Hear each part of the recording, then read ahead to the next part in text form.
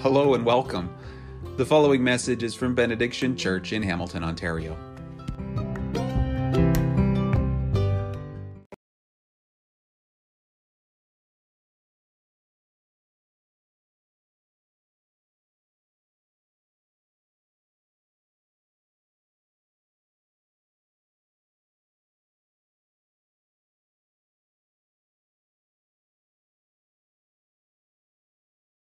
I belong to Generation X, and many of you are millennials, and it's my hope that our people can coexist in peace.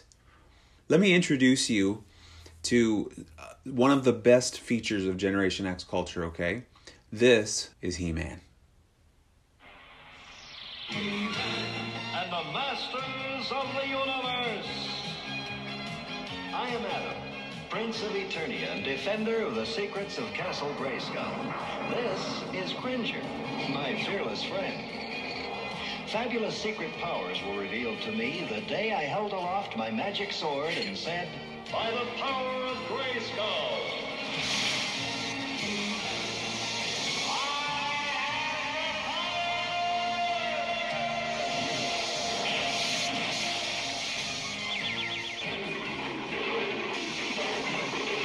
Cringer became the mighty Battle Cat, and I became He-Man, the most powerful man in the universe. Only 3 others share this secret. Our friends, the Sorceress, Man-at-Arms, and Orko. Together we defend Castle Grayskull from the evil forces of Skeletor.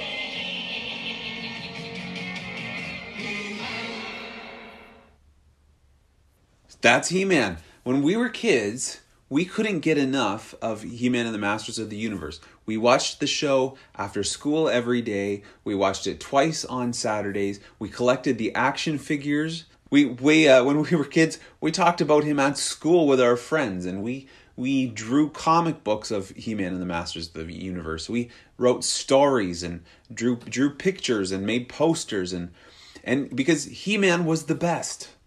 There's almost nothing that he can't do. He can use his power sword and deflect laser bolts. He can punch the ground with one fist, and when he punches the ground, it creates this huge chasm that swallows up an army of bad guys. When he uses 2 fists and he punches the ground, He-Man can create this huge pit that can divert a river and prevent a city from being flooded. That's pretty great. I remember in one episode, Castle Grayskull itself was in danger. Skeletor was coming at Castle Grayskull, and He-Man actually lifted up Castle Grayskull, and he threw it so far away that Skeletor couldn't reach Castle Grayskull. Those are the stories of my childhood, y'all, and He-Man is the best. Okay? For Generation X, He-Man is like the ultimate hero. And I think one of the reasons we love superhero stories is because compared to superheroes, we feel small in a good way. Okay? I would even go so far as to say we are in awe of these superheroes.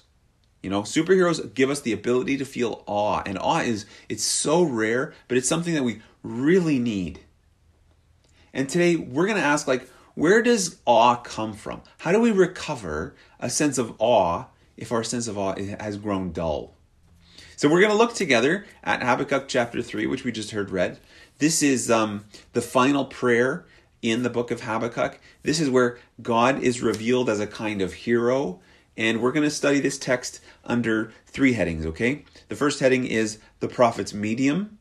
And then we're going to look at the prophet's message. And then we're going to look at our ministry, okay? So the prophet's medium, his message, and our ministry.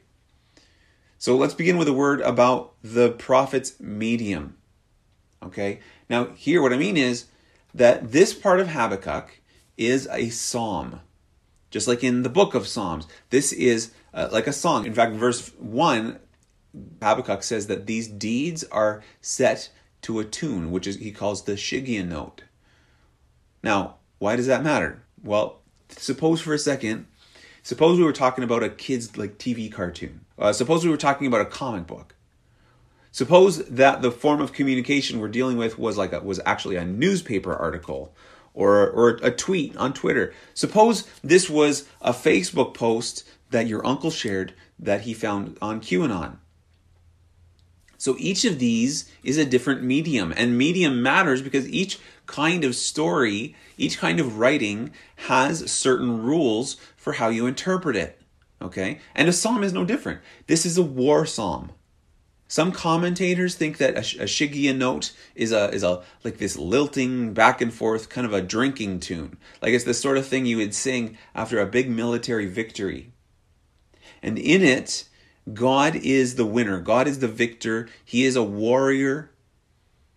And one of the reasons I think we need to spend a minute talking about the medium is because in this psalm, there is some brutal violence attributed to God. Okay? In verse 13, Habakkuk says that God stripped an enemy leader head to toe. He stripped him naked to shame him and humiliate him.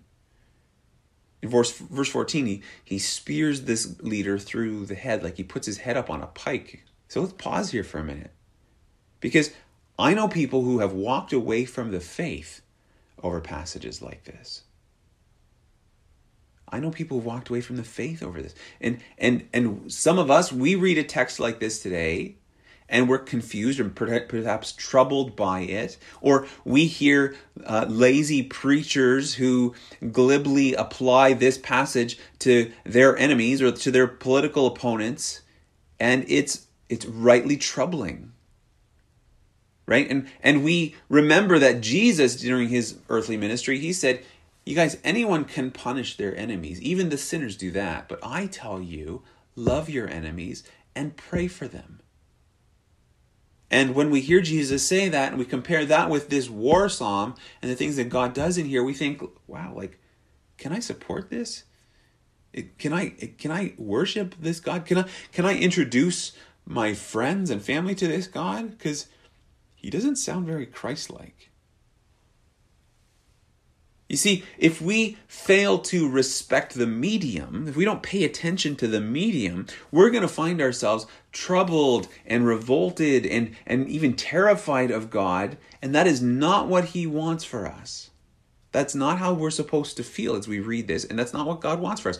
And the thing is, once you cross that line in your heart where God terrifies you and he revolts you and you're troubled by him, it's actually super hard to come back. It's super hard to come back from that because one of a few things will happen.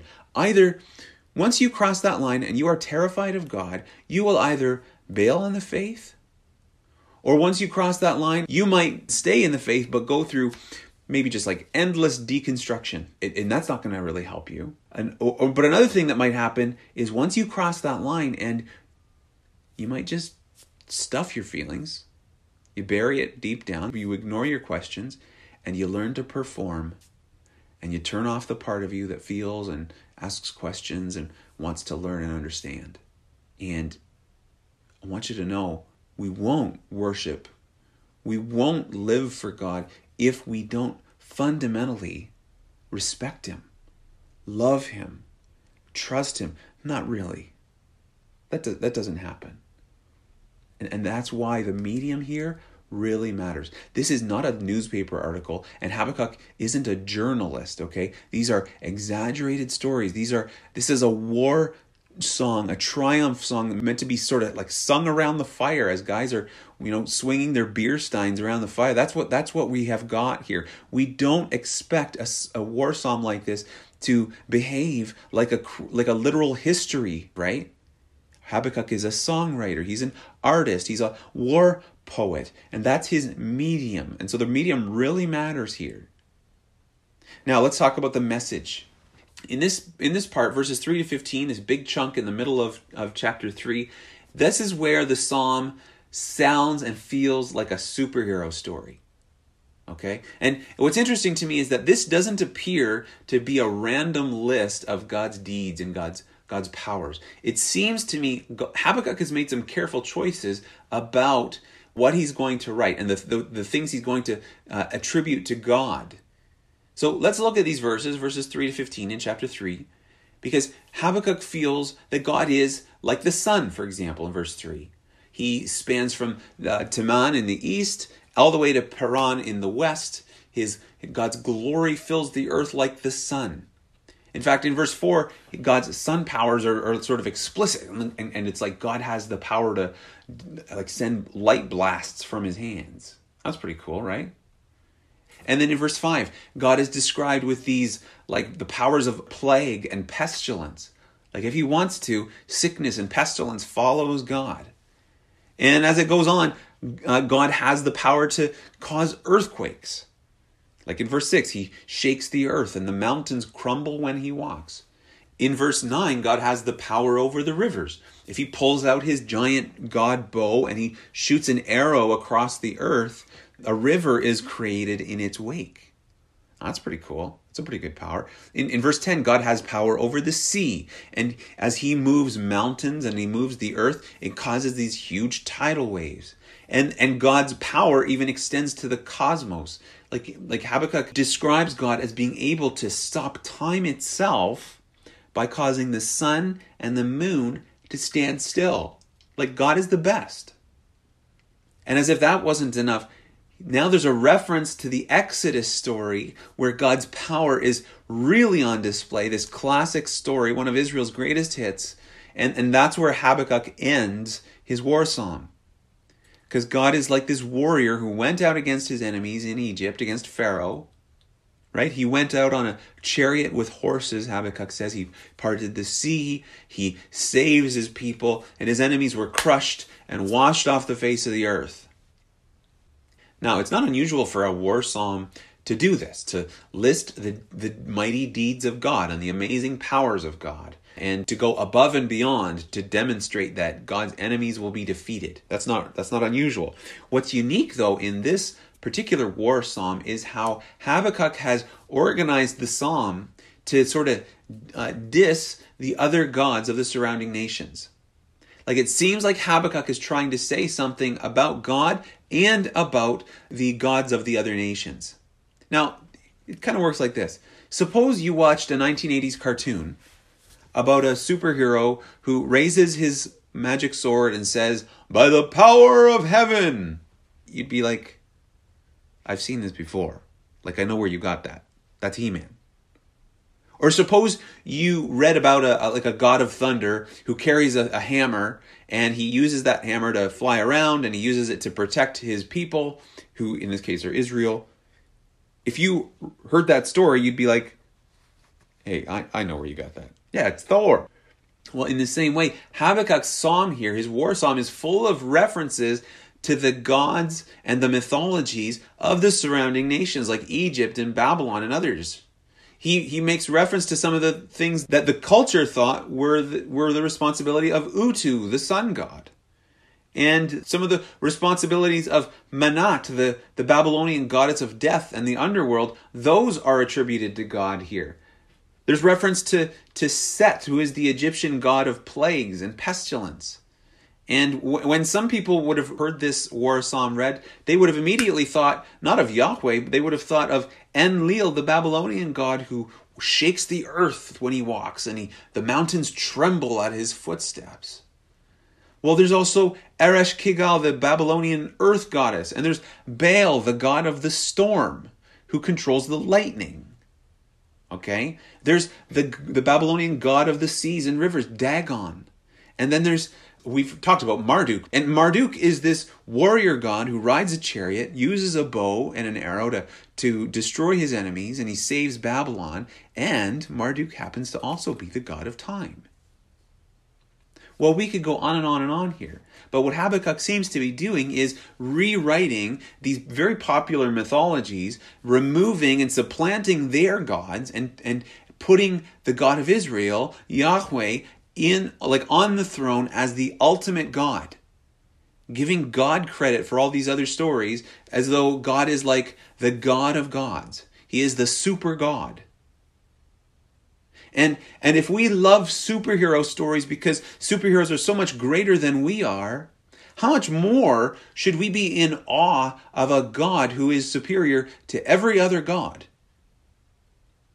And if we enjoy stories of a hero who saves us from the bad guys, how much more should we be in awe of the God who saves us and rescues us by defeating the real enemies of sin and death and the devil himself? And that's Habakkuk's message. The gods of the nations are nothing. The only God, the only real God is Yahweh. He's on the throne. He is responsible. He fights for Israel. That's awesome. So we've looked at the medium, we've looked at the message, and our third heading is our ministry. Our ministry, okay? This appears actually pretty close to the start of this morning's text, but I'm ending with it because I just think it's so crucial and so helpful. Would you come back with me for a minute to the first part of verse 2 in chapter 3? Okay, Habakkuk 3, verse 2. This actually might be the most important verse in all of Habakkuk. He says, Lord, I have heard of your fame. I stand in awe of your deeds, Lord.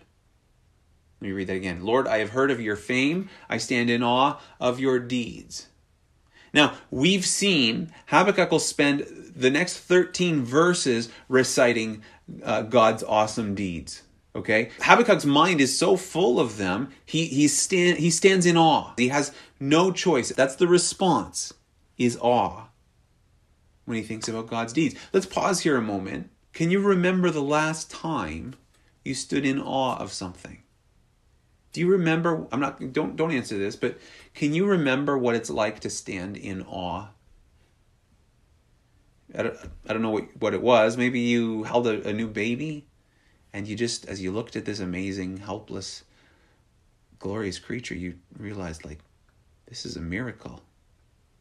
Like, I didn't do this. I didn't make this. God, you did this. Thank you, God. Maybe there was some life milestone, some kind of great news that you got, and you realized, we didn't do this. No person, no human could have done this. This is God. Thank you, God. And so you were in awe.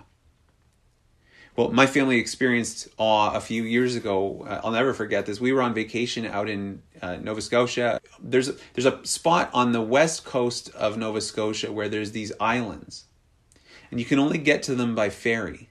And one night, it was just us. We parked our RV there overnight after we got across on the ferry. And on one side of the island is this huge cliff.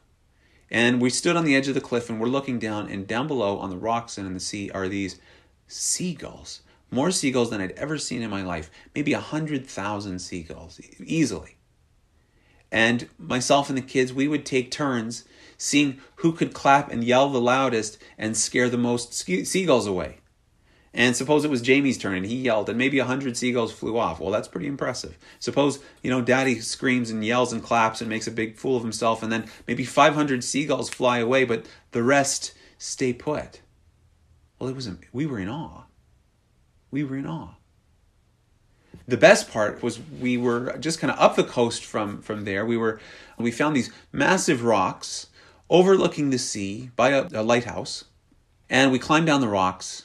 And we're close to the sea, and we realized, like, had the right wave come along, it would have washed us all out to sea easily.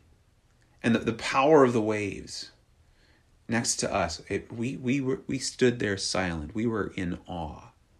But then, all of a sudden, we're sitting there looking out to the sea, and a family of seals swam up, and they just sort of floated there, bobbing in the sea, watching us. Less than 100 meters away, watching us as we watched them. And that felt like we didn't do that. We no human made that happen. That was clearly God. I mean, for all we knew, these seals had never seen another human being, and we were overwhelmed by the greatness and the presence of God. We paused and we spent some time as a family in prayer, giving thanks for that amazing moment. We were in awe, and I'll never forget that as long as I live. But I know that at other times in my life, and maybe you can relate to this, sometimes my sense of awe, it's not as sharp as it ought to be. Sometimes it's dull. I don't know if you realize this, but you and we have a sense of awe. It's just like any other sense that we have. And you may never have thought of it before, but I think it works like this. Think of this. If you remember, once upon a time, we were allowed to gather as families and enjoy a feast. Remember that? Remember before COVID when we were allowed to eat together? Well, in my family, when we would gather with the Moleskis, they would invariably ask Heather to cook the turkey because she's really good at it. Like it's almost a spiritual gift, I think. But it's glorious. It's awesome. When Heather cooks a turkey, I don't know what she does or what recipe she's following, but it is the best turkey. And the smell fills the house. It is amazing. And there are some of us in my family who won't touch food all day so that we have an appetite, so that we can experience this glorious thing the way that we're meant to.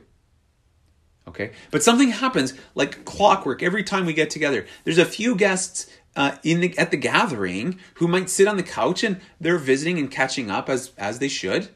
And there on the coffee table maybe there's a bowl of Doritos, or there's maybe a plate of crackers and cheese, and they gorge themselves on it. Now, is there anything wrong with crackers and cheese? No. Is there anything wrong with Doritos? Absolutely not. But what happens inevitably is that when it's time for us to come to the table and enjoy the feast, they're too full. Their taste buds are too numb. They have no appetite left. Even if they were to take a bite of of Heather's turkey, they taste it and it's like, it's fine. Why?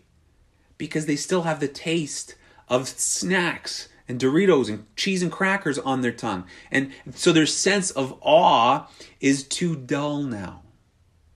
They have no more appetite. Well, it seems to me that our awe of God works pretty much the same way. If there's a problem between me and God, and I can't taste and see that the Lord is good, it's not because God isn't glorious. It's that I've numbed myself and I've desensitized myself with the spiritual equivalent of finger foods, so that I can't enjoy God and I can't stand in awe of God the way that I should. And I just gotta believe there are some folks here who know what that's like. And that's why Habakkuk's prayer here is so important. Because Habakkuk says, I have heard of your fame, I stand in awe of your deeds. In Habakkuk's mind, these two ideas, these two concepts are joined. Do you see that? Do you see how those go together? I've heard of your fame, I stand in awe of your deeds. You see that? We can't separate those things. We can't separate the stories from awe of God. We can't separate those. If we only ever study God, if we only ever read the stories of God, and that is never expressed in awe, well, it's just information. And if we try to live a life of awe and worship, but we don't actually have the stories of God's fame, well, that's not better. That's just empty religion. It's not really our own. And so truth and awe are inseparable in the mind of the prophet here. You can't separate truth and awe. And what that means is that one of the most crucial things every believer has to do is we must immerse ourselves in God's story. That is the only way that we will recover awe, to immerse ourselves in God's story. And that's not some job you've got to do. That's not some religious duty you got to perform. That is your ministry to yourself. Okay? That's our ministry to ourselves. Think of it like this. God has called you to be a minister. He has called you into a ministry of awe. All right? Hear me. You are a minister. Do you believe that? Now, how's your ministry? Honest question. God has called you to minister His fame to your own heart so that you'll be in awe of Him. How's that going?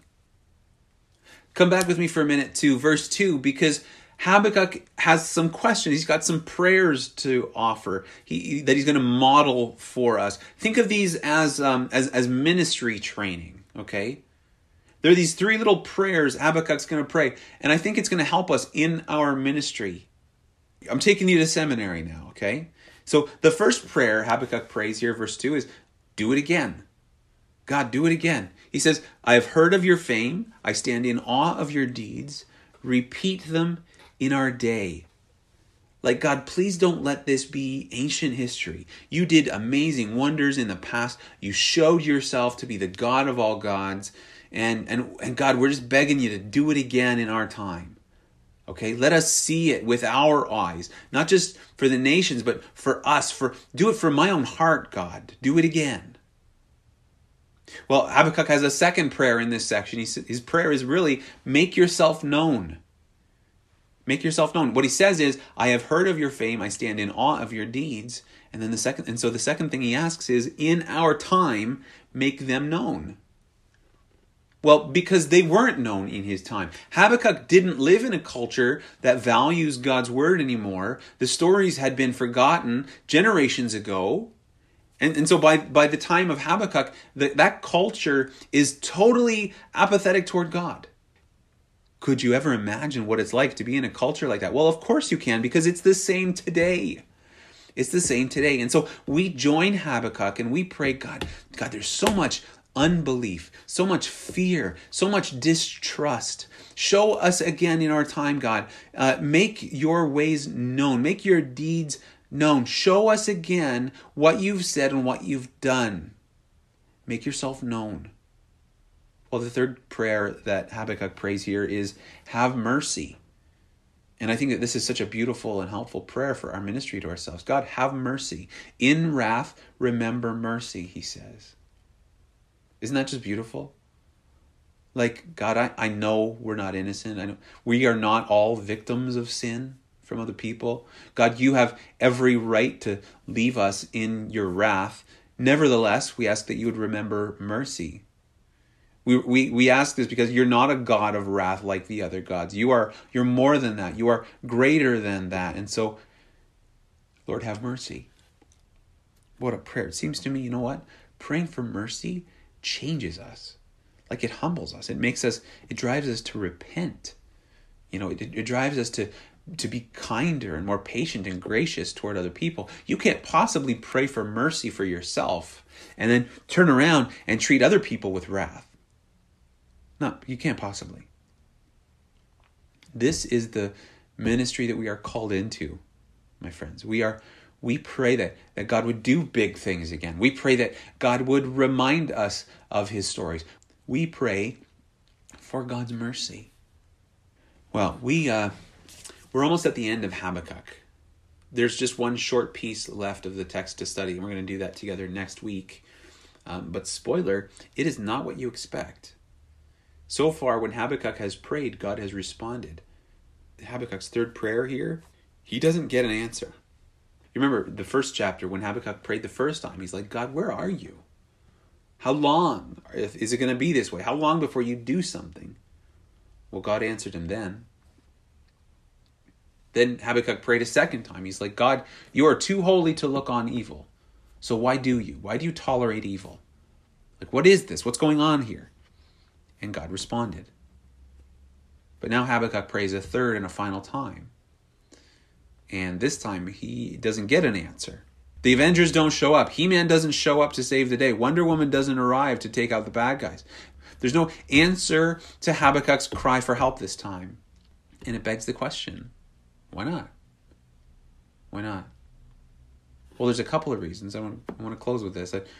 One reason, I think, if God answers Habakkuk's three prayers here, he's going to use people. He's going to use people that he has called into this ministry of awe, isn't he? He'll use people, maybe us. I mean, it seems to me there's a lot of people right now in Hamilton who deserve wrath. Myself, most of all. And somebody is going to cry out for mercy for them. Why not us? God is going to use somebody to make his stories known again to the people in our city and the people in your orbit. Why not you? And if God repeats his mighty deeds in our day, if he does it again, he's going to use somebody to make it happen. He's going to do that through somebody. Why not us? Why not you? Why not me? Well, that is God's way, isn't it? When we pray, God, do great things again. God, reveal your truth. God, have mercy. Man, watch out. Watch out what you pray for, because the Holy Spirit might just take that prayer and he might tap you on the shoulder and say, sure, I got a great idea. Come with me. We're going to put you to work. So one reason that Habakkuk's prayer here goes unanswered is maybe because you are the answer to this prayer. But I think a second reality for us to notice is that because Habakkuk's prayer goes unanswered here, it actually leaves the door open for the answer to come in a way that he couldn't have imagined later. Like the answer to Habakkuk's prayer would come, because eventually God would come and God would show that he is in charge of the storm. And Jesus, when he walked the earth, he performed all sorts of wonders. But of all places, Scripture tells us that it's on the cross where Habakkuk's prayers were finally and ultimately answered. Okay? Habakkuk prayed, God, in your wrath, remember mercy. Well, what greater act of mercy is there than for the Son of God himself to hang and to die on a cross as the substitute who turns away wrath? And so the cross of Jesus is where God answers the prayer in wrath. Remember mercy. And before that, Habakkuk had prayed, God, I have heard of your fame, but they haven't. Make yourself known. And again, we can see Jesus dying on the cross, which the Apostle Paul says is a demonstration of God's righteousness, and the Apostle John says is a revelation of God's love. And so the cross is where God answers Habakkuk's prayer and makes himself known. And first of all, Habakkuk had asked God, God, I am in awe of your deeds. Repeat them in our day. Do it again. Well, what greater deed could God do to reveal himself again than he has done in raising Jesus from the dead? He's done it. Habakkuk's prayer is answered when God not just canceled and defeated Satan, sin, and death, but triumphed by causing Jesus to be raised from the dead 3 days later, and he's alive today. These prayers are answered. Jesus has done great things, and he invites us to stand in awe.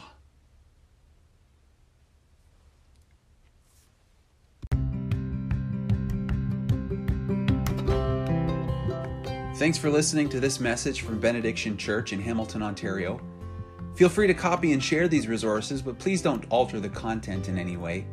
We invite you to visit us online again soon at www.benediction.church for more teaching and information about how you can join us in serving and praying that it would be in Hamilton as it is in heaven.